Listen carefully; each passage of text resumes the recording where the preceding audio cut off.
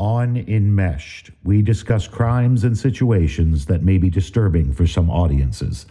Listener discretion is advised.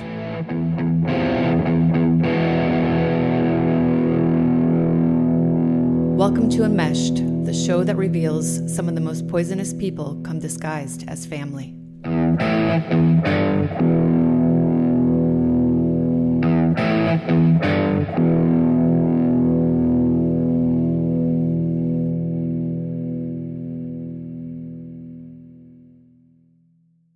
Welcome to a special episode of Enmeshed Unsolved, a podcast that explores family, relationships, and crime.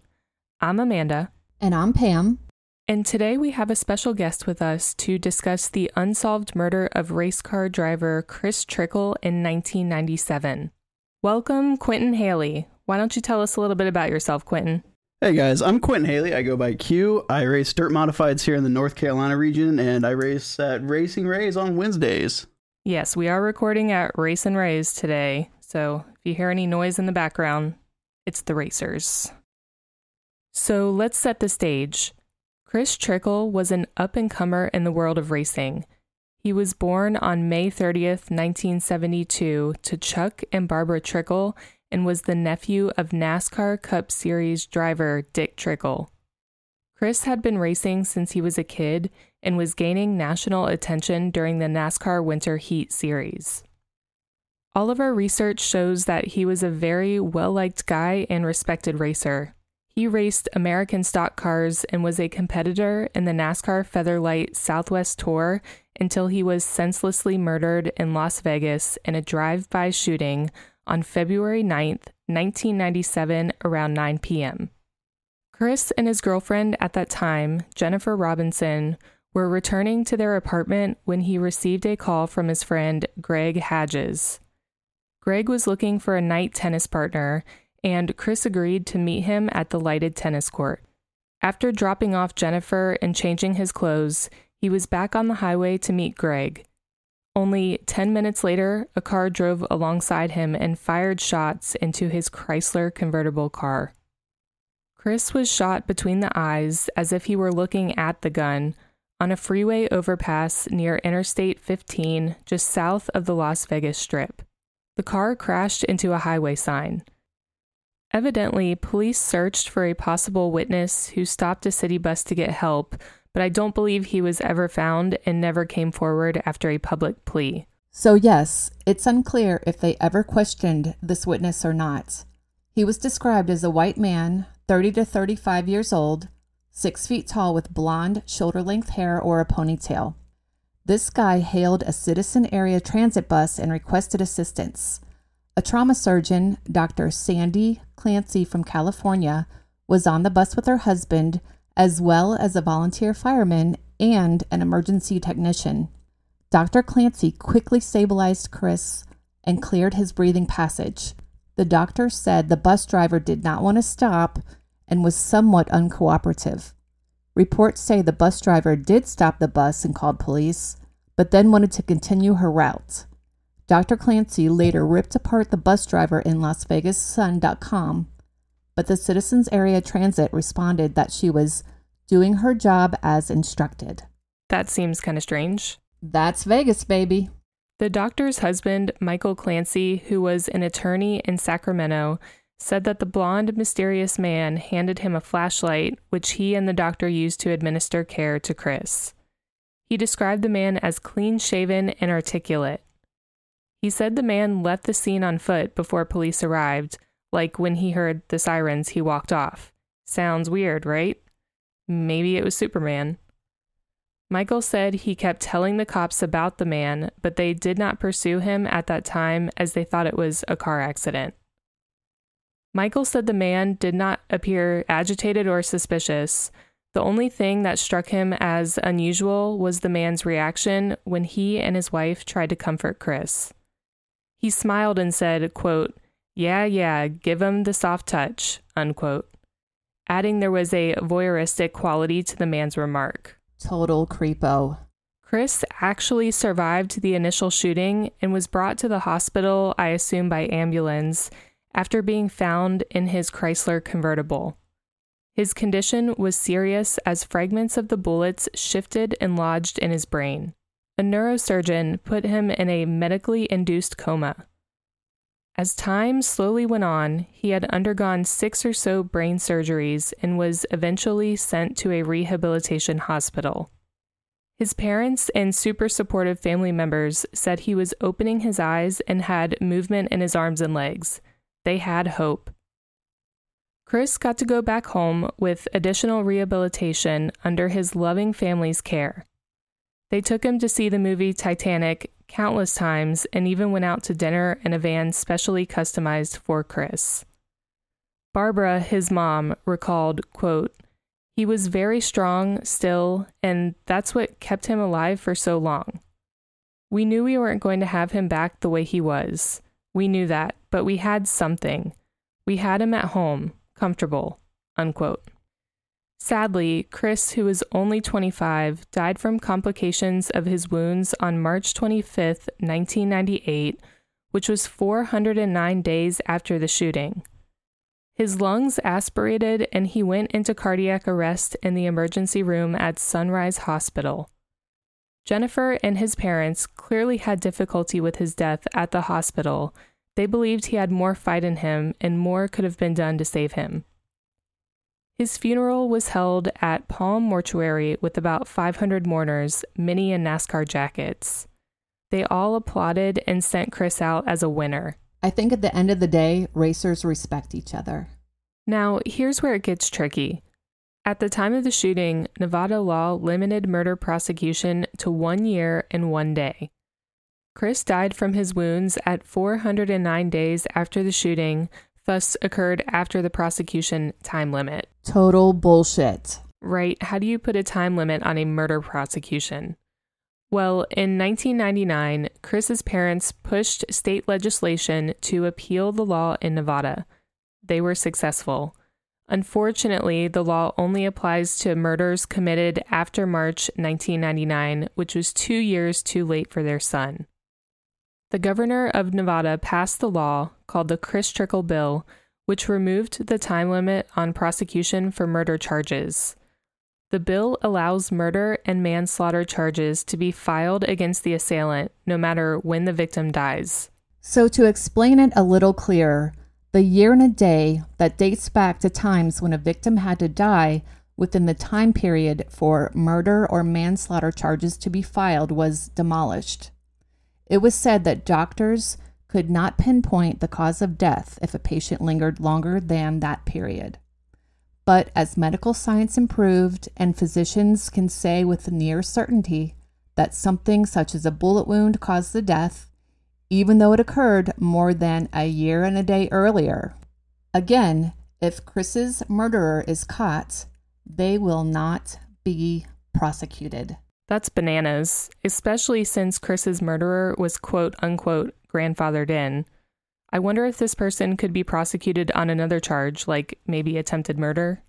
Anyways, there were no known witnesses to Chris's murder, just the crime scene as we said before. Investigators had very little to go on in the way of evidence or even a motive. Police surmised that it may have been a thrill kill by someone who just wanted to see what it was like to take the life of another human being. Police considered the possibility it could be a gang initiation. The theory of a road rage incident also came up. The not knowing doesn't really make a difference. It won't bring Chris back, but still, what an injustice. Even though Chris's murder was featured twice on America's Most Wanted, the case remains cold. His family offered $35,000 for information that would lead to the arrest, to no avail. Let's take a quick break, and when we come back, we will give Chris his fair due.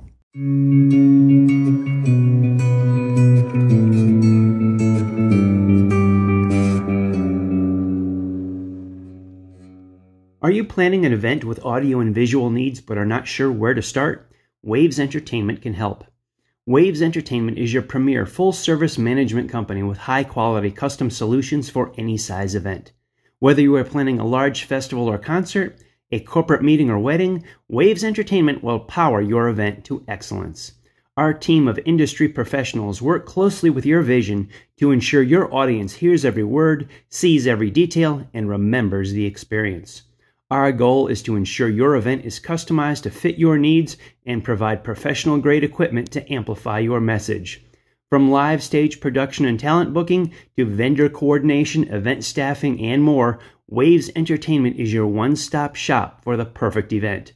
Visit our website, wavesentertainment.com, or give us a call at 704-662-2435. That's 704-662-2435. Waves Entertainment, powering your event to excellence.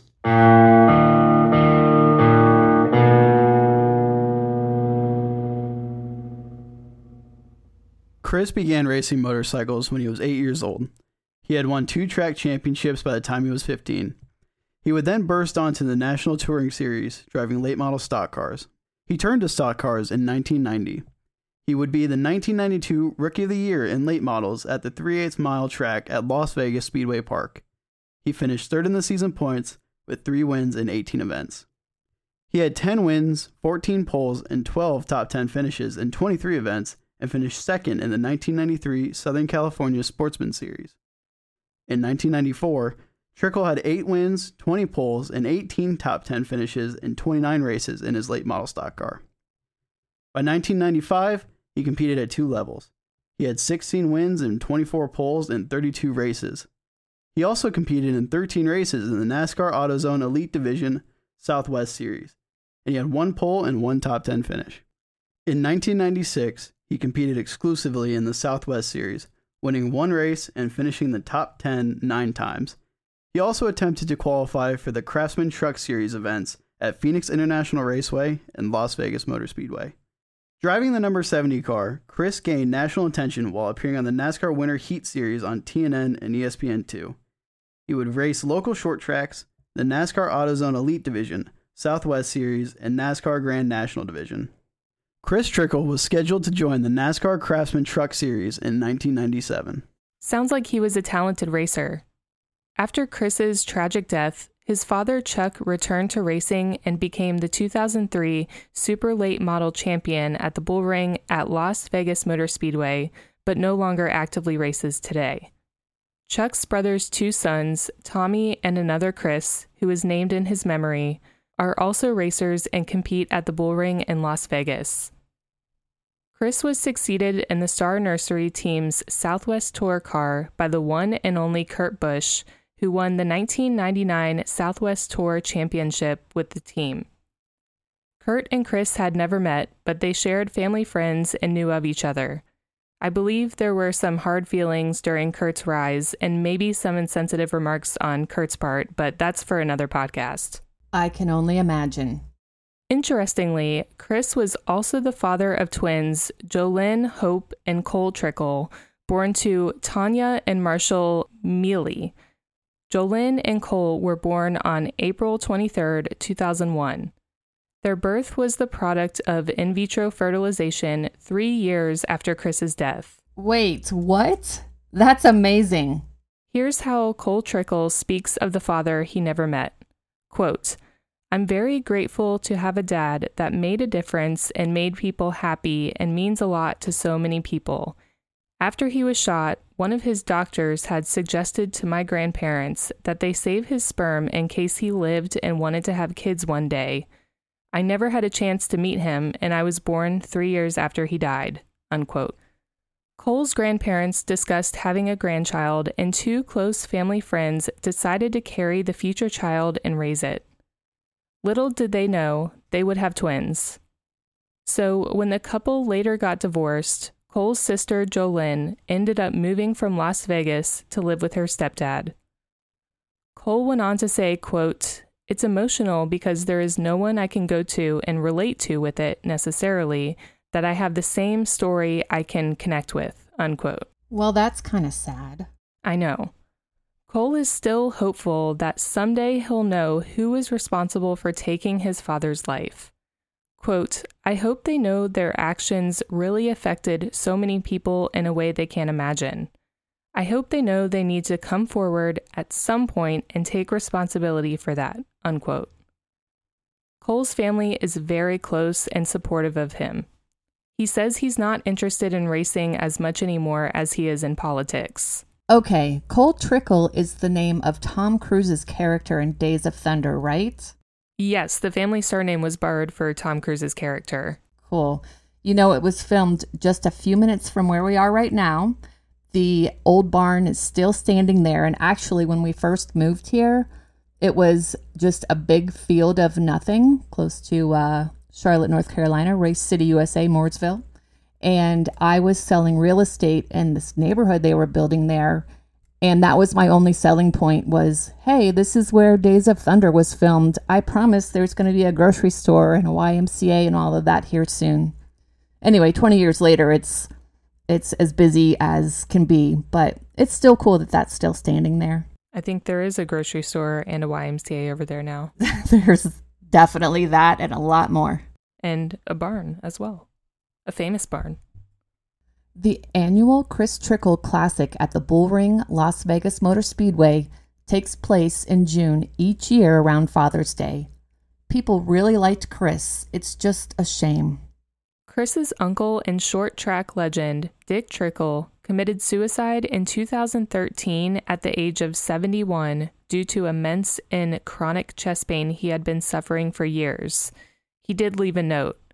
Evidently, doctors, and we are talking about doctors from prestigious Duke, couldn't find the source of his pain. Dick called 911 himself and said that there would be a dead body before inflicting a single gunshot wound lying next to his pickup truck in the same cemetery where his granddaughter was buried in Boger City, North Carolina. She had been hit and killed by a car in front of her high school. Oh, geez. Well, we'll wrap it up by saying this is just a plain and simple injustice to what we assume is a random, possibly gang-related or road rage murder of Chris Trickle, who had such a bright future and who many people loved so dearly. If you have information about this crime, please call Crime Stoppers of Nevada at 702-385-5555. Thanks for joining us today, Quentin, with your racing expertise. And good luck on your race tonight. I hear that you're lucky number 13. Yep. To honor Jason Leffler, that's the number I chose. I love it. That was my number back in school when I was playing basketball. So, best friends. Thanks, Quentin. Thank you. And that's a wrap. Thank you for joining us for this episode of Enmeshed Unsolved. This will be our last episode of Enmeshed Unsolved, and in a few short weeks, your girls Amanda and Pam will be back with Season 2 of Enmeshed, so stay tuned.